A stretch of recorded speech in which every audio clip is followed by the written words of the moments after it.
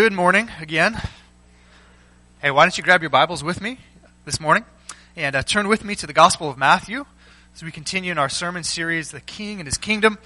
Today we make our way into Matthew chapter 6, verses 1 through 18. So why don't you turn there with me?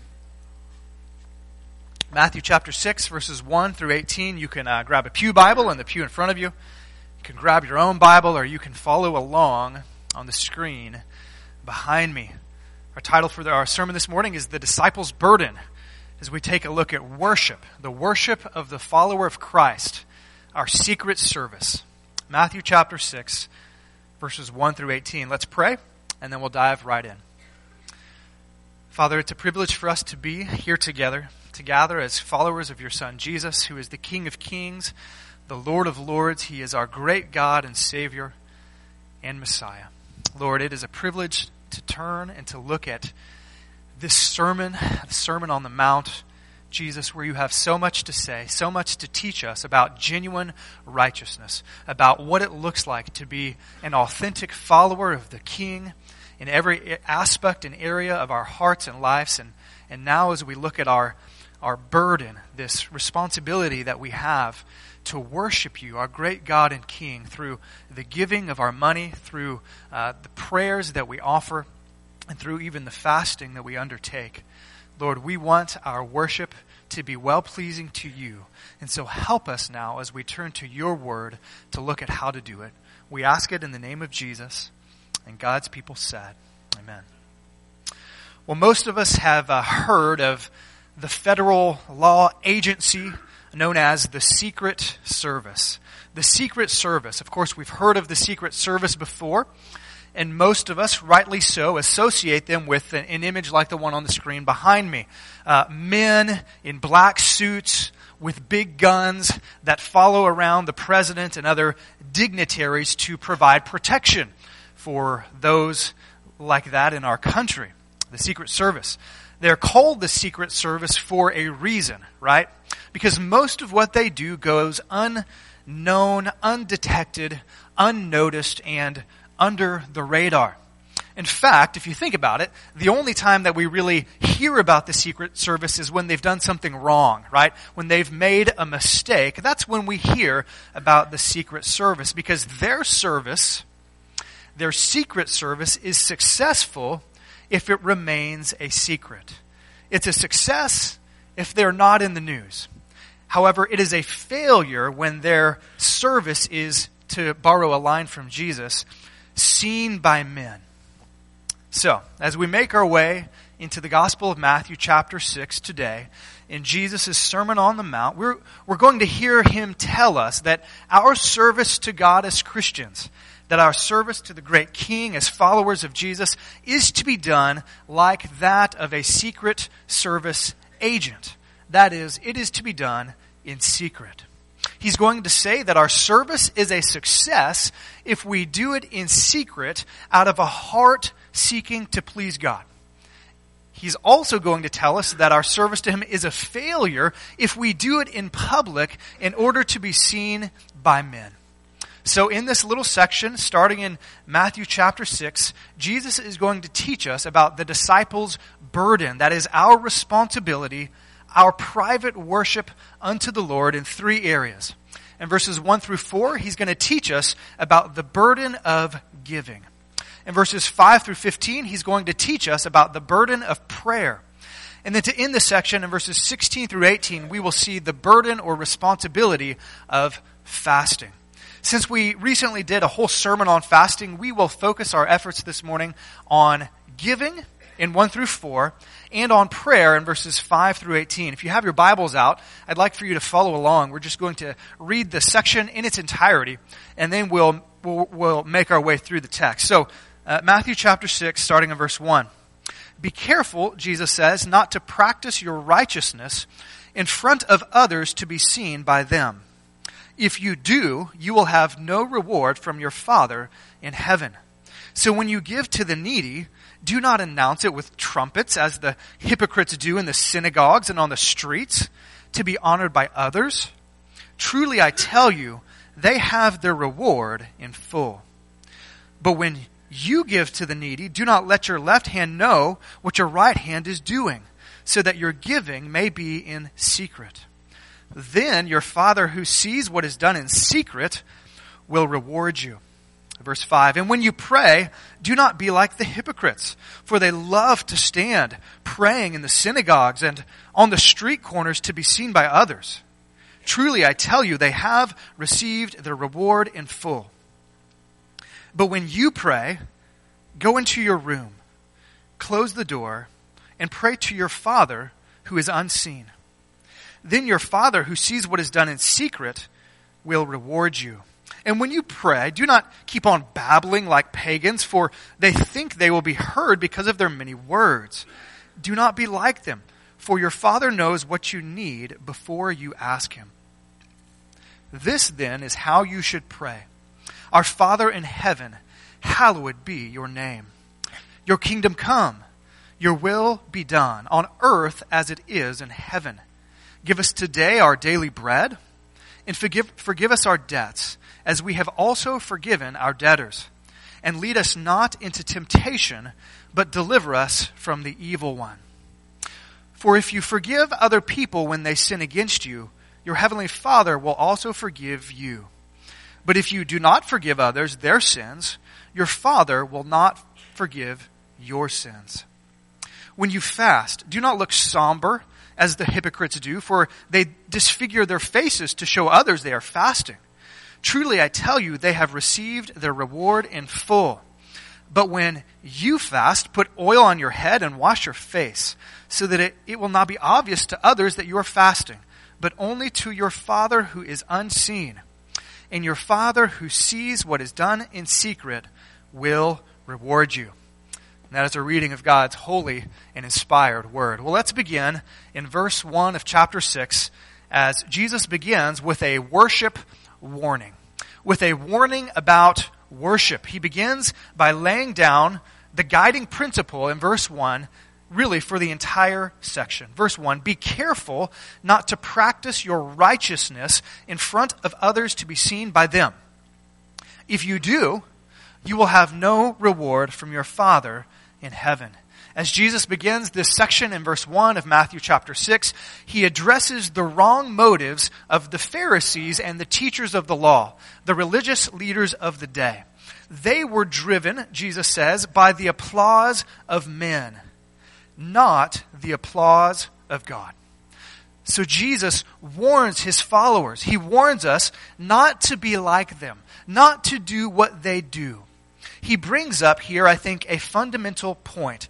That is the practice of our righteousness, the spiritual disciplines, the things that we do to serve God and to worship God. Our worship is primarily between us and God, between us and the Lord, and must be motivated by a love for Him and a desire to serve Him.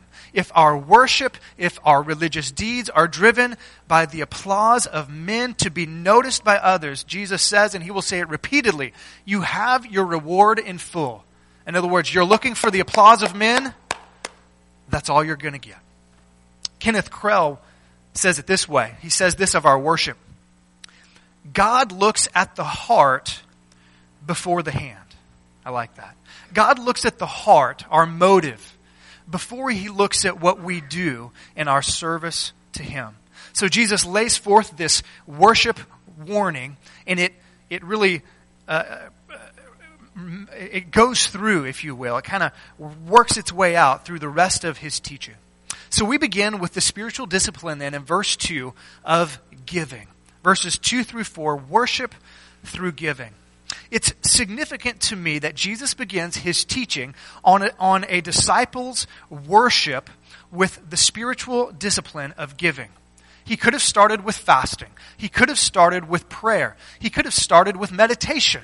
He could have started with a whole host of spiritual activities or disciplines, all of which would have been helpful. But Jesus begins with giving. He begins with generosity. I think it's important. I think He does it for a reason. I've heard someone say once, it's been said that God doesn't have your heart until He has your wallet.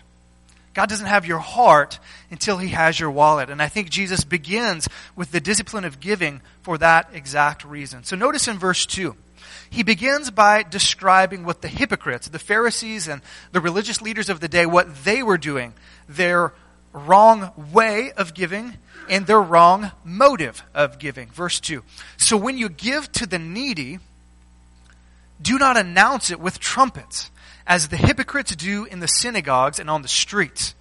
Truly I tell you, they have received their reward in full. See, when the Jewish priests would collect funds for some particular occasion, oftentimes it would be a collection for benevolence. What they would do is, starting in the temple there in Jerusalem, is they would take their trumpets and they would blow their horns to announce to everyone that it was now time to take the offering. It was now time for a special offering, a special collection for some particular need, including benevolence. And likely then they would continue to parade through the streets of Jerusalem to announce that it was now time to give to those who would be in need.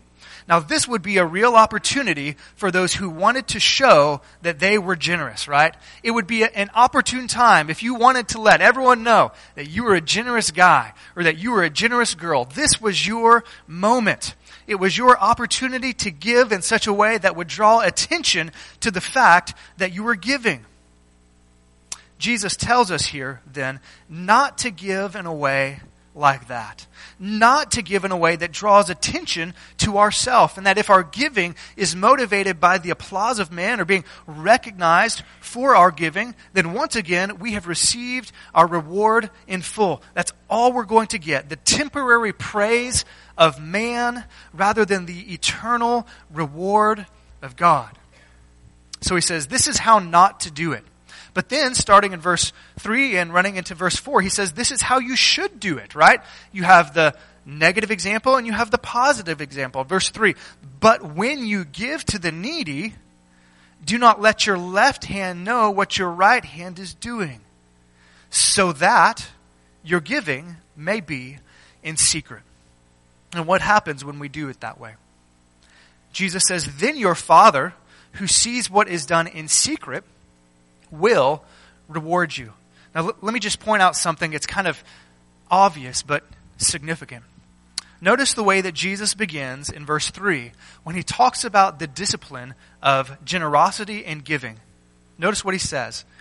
But when you give. Does he say, but if you give? He does not say that. He says, but when you give. What is Jesus saying here about the relationship between generosity and a follower of Christ? It's not if you give, it's when you give. Jesus assumes that his followers will be generous with their money. And that includes me, and that includes you. It's been said that Christians use 3 books for worship. 3 books for worship. We worship with our Bible, we worship with our hymn book, and we worship with our checkbook. Our Bible, our hymn book, and our checkbook. Friends, is that true of you? Do you worship with those 3 books? Jesus says it's not if we give, it's when we give. Not only that, but he says when we give, don't do it in a way to draw attention to yourself, right? Don't do it to show off. Don't do it to show how generous you are. Do it with the right motive. And what is the right motivation? The right motivation is to please our Heavenly Father. He sees what we do in secret, and He rewards us in full. So, brothers and sisters, 3 questions come to mind from verses 2 through 4. First, do you give? Second, why do you give? And third, how do you give? So question number 1, do you give? Is giving, both to the local church, to gospel-centered organizations, to people, friends, neighbors, and strangers that are in need? Is generosity, is financial giving a regular part of your worship unto the Lord? Is it a part of what you do? Do you have any idea what percentage that you give annually to the church and to others compared to, say, what you spend on your cable bill? Do you have any idea how much you spend on entertainment versus how much you give to those who are in need or to support the Lord's work? Check it out. You might find it interesting. Or maybe how much you pay, say, for your 4 smartphones and the contracts that are associated with that. How much do we spend on an annual basis for our iPhones or for our Samsung Galaxies? And I have one. How much do we spend on that versus how much we give to God's work in the world? Later, Jesus is going to tell us, next week we're going to see that he says that where your heart is, where your treasure is, there your heart will be also. Because how we use our funds is indicative of what we love. So friends, we need to ask ourselves a question.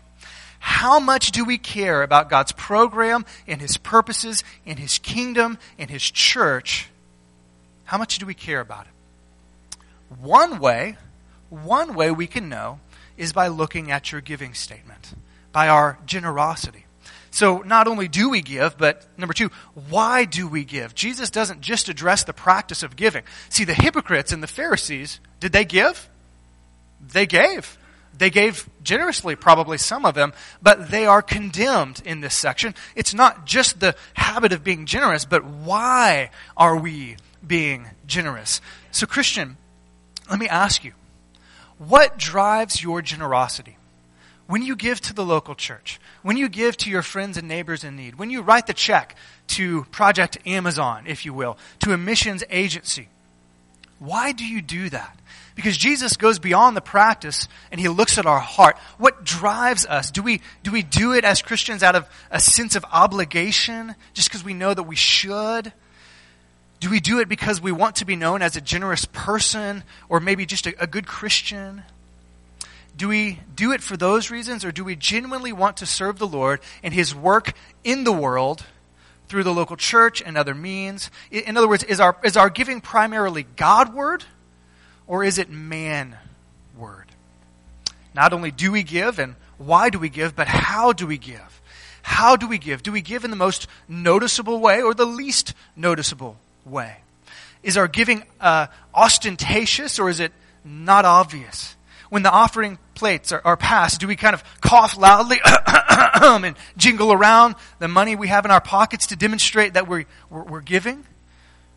Or do we do it in a way so that our left hand doesn't know what our right hand is doing? Do we give simply because we want to be known as a giver so that our name will be on a building or on a plaque or on a brick or on a list of donations for all to see? See, Jesus, as He looks at these disciplines, looks not only at what we do, but why we do it and how we do it.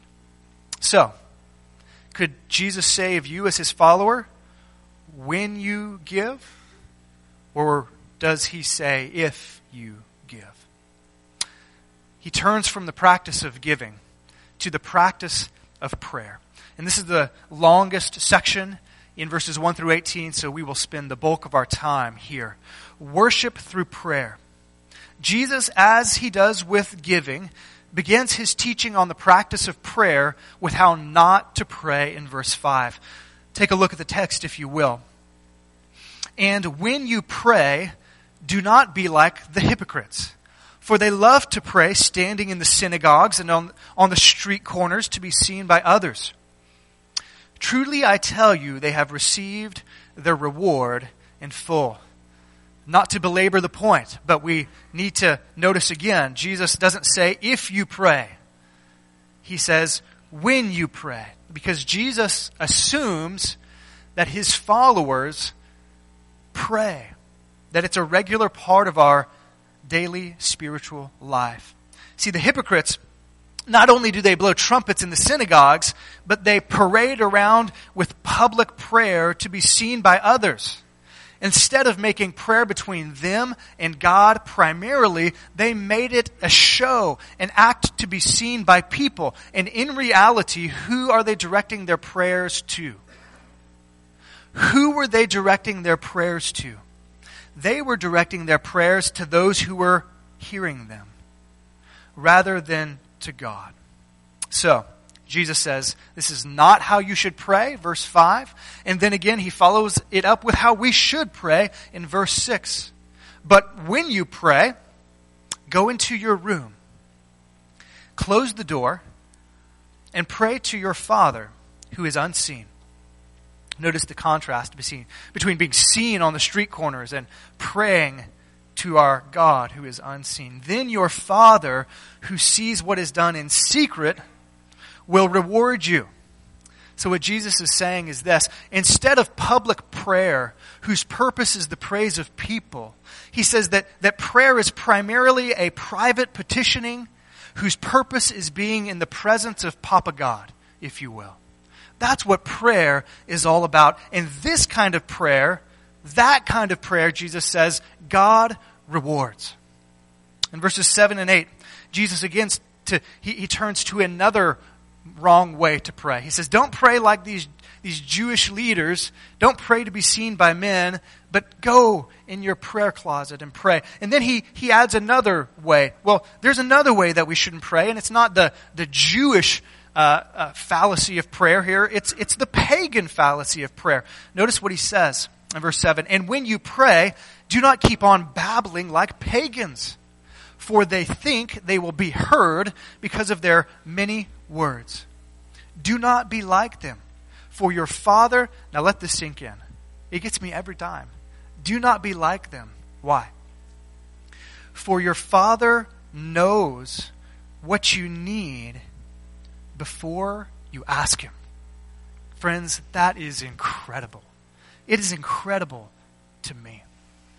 He says, friends, don't keep on saying the same things over and over and over again, thinking that simply because you're wasting air and breath, that God will hear you. No, before you come, before you even get on your knees to pray, before you fold your hands, before you close your eyes to ask me about something, I know it.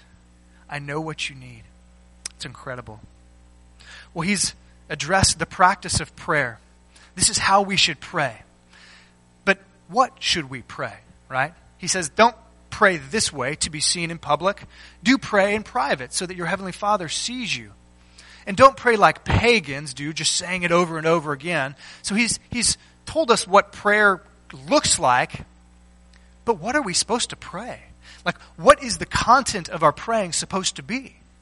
Well, Jesus, thankfully, gives us a pattern to emulate, a pattern to follow. It's commonly called the Lord's Prayer. I really like calling it the disciples' prayer, because if you'll notice, there are several things that Jesus prays that he doesn't need to pray. This is not his prayer for himself. This is his model for who? For us, right? It's the disciples' prayer. So notice he introduces it in verse 9. This then is how you should pray. Now by saying this, again, he's telling us that he wants us to use this as a model. It's a model prayer. It's not necessarily a prayer simply to be repeated mindlessly by rote. Now, I don't know if you ever played sports or were involved in saying the Lord's Prayer together. I recall ever since I was knee-high, right, playing in Little League Baseball and enjoying it very much. And I remember, let's put it this way, I don't ever remember from the time that I was little playing sports to the time that I threw my last pitch or played my last basketball game in high school. There was never a game that we entered into that our teammates wouldn't hit a knee and say the Lord's Prayer together. Have you ever done that? Have you ever been there before? Maybe it's just unique to sports, but I have this indelible image in my mind of all of us getting together, the game's about to start, and the coach says, hit a knee, boys, let's pray. And we hit a knee, and we all say, Our Father who art in heaven, hallowed be thy name, thy kingdom come, thy will be done. And we say it as quickly as possible, for some reason, and as monotone, as in unison as possible. It's very monotone, and we just say it as quickly as we can, and then we say amen, and we get up, and we're like, rah, rah, rah, go get 'em team, right? And to me, as I became a Christian, and then I started to read the Word, and I looked at this prayer, it just befuddles me that how ironic it is, how often I had prayed that, but I had no idea what I was praying. I mean, I had no idea what these words meant. It meant nothing to me. It was just blah, blah, blah, blah, blah, blah, blah, blah, blah. God help us win, right? That's what it was. So let me ask, are we supposed to pray this prayer in that way? I think that this is a model for us. Put it this way. I think that this is a skeleton around which we can build the muscles of our prayer life, right? It's not meant to be just babbled. Jesus is trying to teach us these are the things that make up our prayer life. And we can build around them. So just some observations about the prayer, and then we'll work our way through the prayer. What we see here are 6 requests. We see that Jesus teaches us to ask God the Father for 6 things. There are 6 requests, 6 petitions, if you will. 3 of them, they're divided in half. The first 3 are about God. Right? The first 3 are all about God. His glory, His interests, His kingdom, His purpose, His working in our world. And then the next 3 are about us, right? Now, friends, let me ask you. Is that meant to teach us something about the priorities that we should have in prayer? Does that teach us something about when we come to prayer, whose glory and whose name and whose purposes should be preeminent? Of course it does. The first 3 are about God. The second 3 are about us. The first 3 also, all of them really, are related to the kingdom of God. The first 3 deal with the coming kingdom. The last 3 are appeals in view of that coming kingdom. Each of them are about the person and work of God and as it relates to us. So 6 requests, 6 petitions, and I've, just for fun, used 6 P's, alliteration. It hopefully is helpful to help us remember these 6 requests. 6 P's, I've borrowed them from John Phillips, his commentary, and from Keith Krell, and I kind of made them my own. So, petition number 1, we see it in verse 6. The prayer begins this way with the person of God. The first P is God's person. So Jesus taught us to pray this way: Our Father in heaven. Our Father in heaven, hallowed be your name. So what do we see from the outset here about the person of God? The first request is about God's person. And we begin by seeing how we should address God. Friends, let me ask you. How we address God, what we call Him, does that matter? Does it make a difference? Does it influence how we pray? How we address God? Of course it does. Jesus says, address God as your Father. An image that we are all familiar with, the relationship between parent and child, father and son, father and daughter. He says, you can call God your Father. It's significant. In the Old Testament, God was portrayed as a father, but it was more a corporate portrayal. Here Jesus says, Christian, you can come to God as one of your children come to you. They come to you, they toddle up to you, and they say, Dad, can I have a drink of water? They have a request, and they're coming to their Father. That's the image that He uses. But notice, there's an intimacy here, right? Our Father. He uses the Greek word there that could be akin to kind of daddy for us. It's not exactly that, but he uses the Greek term that is more intimate. It speaks of a relationship that we can have with God.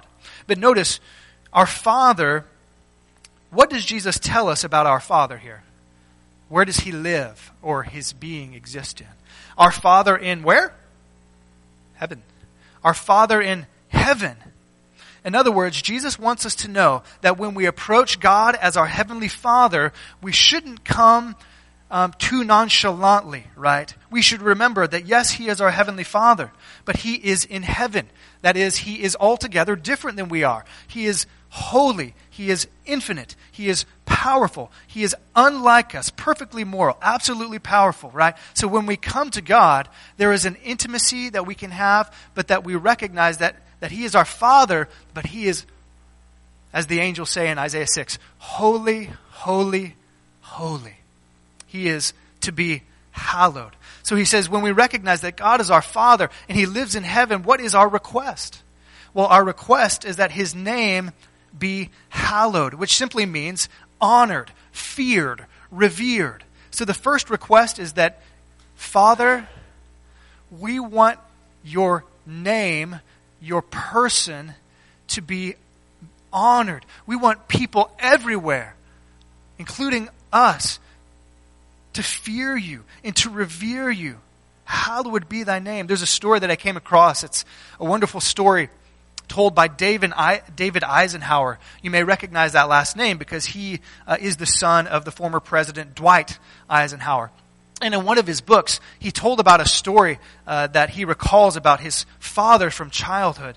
He recalls that a moment that after World War II, his father was at a military base. And they were in like a room, and then the curtains were drawn and the doors were open, and his father stepped out on the balcony of this military base. And he was a little guy, so all he knows is, this is daddy, right?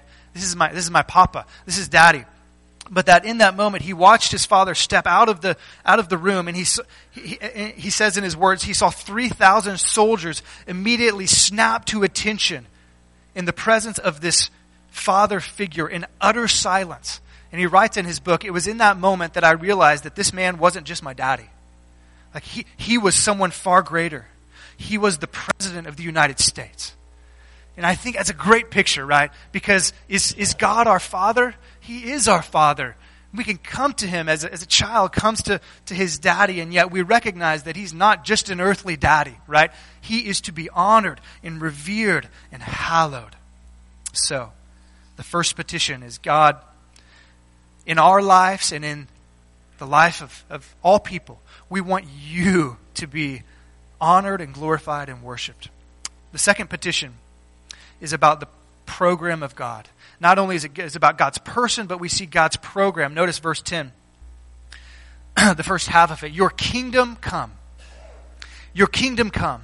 The second request has to do with us asking that God's program on earth would be fulfilled. This idea of kingdom is sort of a dual nature in the New Testament. In the New Testament, God's kingdom is both a present reality that Jesus works through His church, building His spiritual kingdom, but it is also a future literal reality in which Jesus will return to the earth, inaugurate an earthly reign.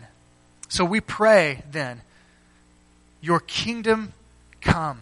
Your kingdom come. God, advance your purposes in this world. But not only that, not only do we ask about God's program, but we ask about God's purposes. Notice, your kingdom come, but then what? Your will be done, right? Your will be done on earth as it is in heaven. Have you ever thought about how the will of God is done in heaven? Just think about that for a second. When God says, Gabriel, come here, I've got a message for you. Does Gabriel just say, well, God, in just a second, I've got something going on right now, or God, I really don't want to do that, so I'm going to go do my own thing. Is that how it works in heaven? No. Right? In heaven, people, beings, obey God joyfully, they obey God immediately, and they obey God fully. God's will is always done perfectly in heaven. And that is this third petition. God, we want your purpose to be done here on the earth. We want in our lives, our obedience to be like it's done in heaven. We want it to be done here on earth like it's done in heaven. So God, we want not only your program to advance, but we want your purposes in this world to advance. Number 4, the fourth petition relates to God's provision. So notice, we got 3 petitions and they all relate to God. Let me just pause and ask real fast. Is this where our prayers normally begin? Mine don't most of the time. We often skip to the fourth petition, don't we? The fourth petition is for God's provision, right? For our needs in verse 11. Jesus, that's number 4 for him, right? We have some things to learn. God's provision. Give us today our daily bread. So with this fourth request, we start to get in petitions that relate to us. Again, ironically, this is where we often begin. What does Jesus ask here? He says, disciple, ask God the Father to meet your daily needs. It's not our weekly bread. It's not our monthly bread. It's not our annual bread, but it's our what? Daily bread, right? In other words, this is your chief concern. You have needs for today, and so pray for them. Friends, this is a wonderful thing that Jesus taught. Does he care about our needs? Yes, he does. Does he care about meeting them? Yes, he does. Does he care about providing for our needs? Yes, he does. Should we ask God for them? Yes, we should. However, most of us don't ask for our daily needs. We often ask for our daily greeds. But, Jesus says, recognize that God the Father is your ultimate provider. Isn't that interesting? Do we still have to work to have bread on the table? Yes, we do. Do you still have to do something? Yes, you do. But does that mean that you are your ultimate provider? No, it doesn't. Because we pray, give us this day our daily bread as we put on our boots and go to work, right? Petition number 5. Notice God's pardon. God's pardon. And forgive us our debts. Language of sin often as a debt here, something we owe. And forgive us our debts. And let's not forget this last part. As we also have forgiven our debtors. So Jesus moves from asking God to meet our needs to asking God to forgive us of our sins. Friends, this is a glorious truth that Jesus teaches. We as Christians need the forgiveness of our sins. In a relationship with God, we as Christians still sin. And so we can come to Him saying, God, I have sinned. Forgive me of my debts. And because we know if we are in Christ, Christ has forgiven all of our sins. So that when we come to our Father saying, God, I have messed up. Please forgive me of my sins. We know that the answer is already a resounding yes. Notice the connection. Forgive us our debts as we have forgiven our debtors. In other words, Jesus assumes that His followers will forgive people who wrong them. Did you see that? He assumes that that's the case. When we are wronged, we forgive. And so when we do wrong, we ask God to forgive us. Now skip ahead a little bit in your Bible to verses 14 and 15. I know we have one more petition, and we'll get there shortly. But what we get in verses 14 and 15 relates to this petition of God's pardon. It's almost as if Jesus ends the prayer in verse 13, and then He adds a little P.S. It's just a little P.S. to the prayer in verses 14 and 15. And He expands on the thought of verse 12. As we also have forgiven our debtors. So here's the question. What if we don't forgive those who have harmed us as Christians? What if we don't do that? What if we are withholding forgiveness? Well, Jesus tells us, for if you forgive other people when they sin against you, your heavenly Father will also forgive you. But if you do not forgive others their sins, your Father will not forgive your sins. Friends, let me be clear. He's not talking about earning our salvation by forgiving other people. This is fellowship with God that Jesus has in mind. He's talking about family relationships. And He tells us that if we as God's children refuse to forgive others, then our Heavenly Father will refuse to forgive us relationally. It's as if He's going to say, you're not going to forgive that person when they do that to you, then I'm going to withhold fellowship from you to help you understand that you need to forgive your brother. So, we come then in verse 13 to the final request, and it's for God's protection. And lead us not into temptation, but deliver us from the evil one. That's a good translation. The evil one. In this final request, Jesus teaches us to ask for God's spiritual protection, in particular from satanic temptation. So it's almost as if the prayer is ending. We recognize we're about to enter into the world once again from our prayer closets, from being in our knees, and we recognize when we enter into the world, we have an enemy. And that enemy wants to tempt us and to destroy us, right? Peter says, like a roaring lion prowling about, Satan seeks to devour the Christian. And so, recognizing that, we end our prayer by saying, God, protect us from the evil one. See, we don't just want to be forgiven of our sins, right? Jesus taught us, forgive us of our debts. We don't just, as Christians, want to be forgiven of our sins. We want to avoid sin altogether, right? So we pray, God, lead us not into temptation, right? So, as we think about wrapping this up, a commentator by the name of Barclay, I think, puts a nice little bow on these last three requests. He says this. You can see it on the screen behind me. The second part of prayer, the part of which deals with our needs and necessities, is a marvelously wrought unity. It deals with three essential needs of man and three spheres of time within which man moves. Number one, first, it asks for bread, thereby asking for that which is necessary for the maintenance of life, and thereby bringing the needs of the present to the throne of grace. Second, it asks for forgiveness, thereby bringing the past into the presence of God and of God's forgiving grace. Third, it asks for help in temptation, thereby committing all the future into the hands of God. And I like what he says here. In these three brief petitions, we are taught to lay the present and the past and the future all before the footstool of the grace of God. That is spectacular. So friends, let's close by asking three applicational questions. And they're very similar to the ones we just talked about. Number one, do we pray? It's not if we pray, but when we pray. Is this something that we do regularly as a disciple of Christ? Secondly, why do we pray? Why do we pray? Are we seeking God in prayer? Or are we seeking something else? Maybe the approval of man, or maybe the accrual of God's gifts. It's so easy for us to seek God's fortune rather than to seek His face. We have to ask ourselves, as we come to God in prayer, do we really want God, or do we just simply want what He gives?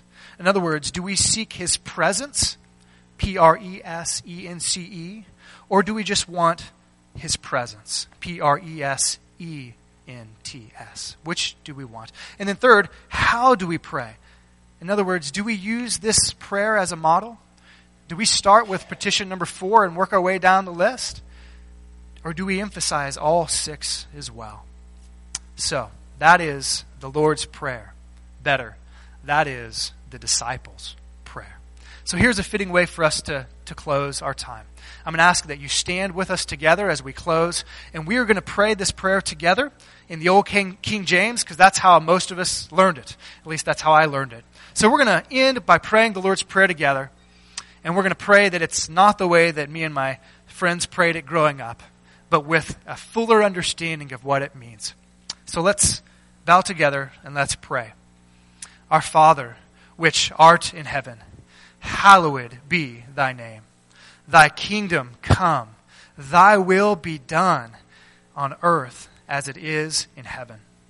Give us this day our daily bread, and forgive us our trespasses, as we forgive those who have trespassed against us. And lead us not into temptation, but deliver us from evil. For thine is the kingdom and the power and the glory forever. And God's people said, amen. See you next week, guys.